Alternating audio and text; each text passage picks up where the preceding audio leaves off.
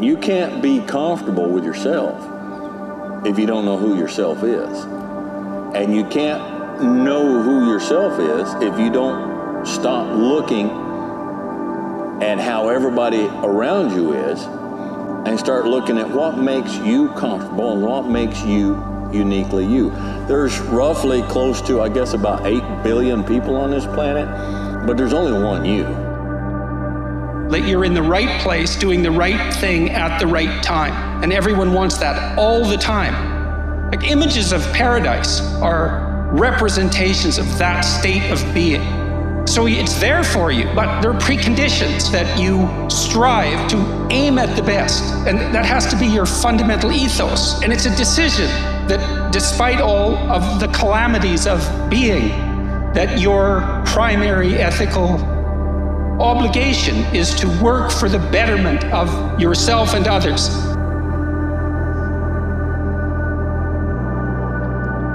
The fact is, death is inescapable. There is no way out. And death, in that death, is part of life. And like the contrast between the darkness and the light, without death, then there is no life. And the people that I've lost, they taught me that.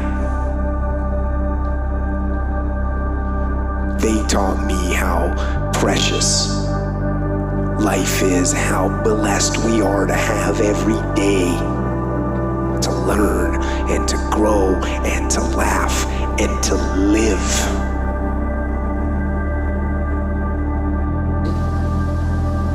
You've got to dream. Don't lose your dreams for yourself, for your future, for your family. The dreams of love and enterprise and travel and doing things, becoming something unique on your journey here. Don't lose your dreams. Do some dreaming. You'll not find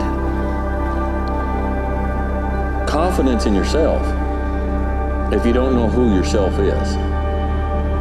You won't find confidence in yourself if you're so busy trying to figure out what everybody around you thinks you ought to be and then match that, because you're not going to make people around you happy. You're not going to, okay? So you need to be you. To live every day with purpose and with passion. To wake up in the morning and be thankful. Thankful for that morning and thankful for the opportunity to go out into the world and live. To live for them, for those that don't have the opportunity, for those that were stolen away by death's cruel hand. So what is possible and what is not possible is not your business. That is nature's business. Nature will decide that. You just see what is it that you really want and strive for that.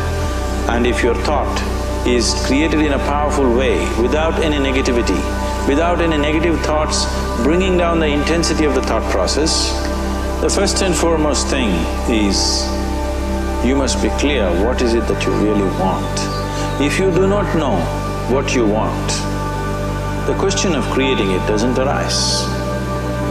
If you look at what you really want, what every human being wants is, he wants to live joyfully, he wants to live peacefully. In terms of its relationships, he wants it to be loving and affectionate. Or in other words, all that any human being is seeking for is pleasantness within himself, pleasantness around him.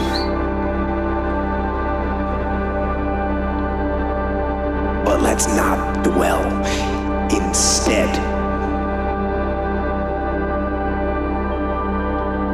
Let's laugh and let's love and let's embrace and cherish everything that life is and every opportunity it gives us. Live.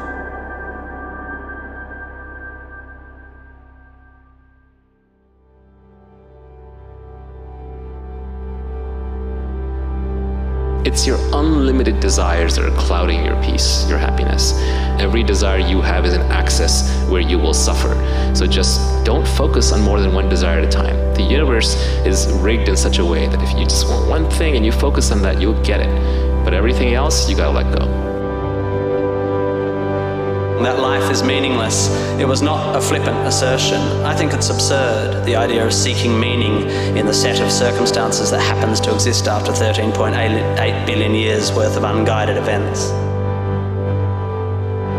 Leave it to humans to think the universe has a purpose for them.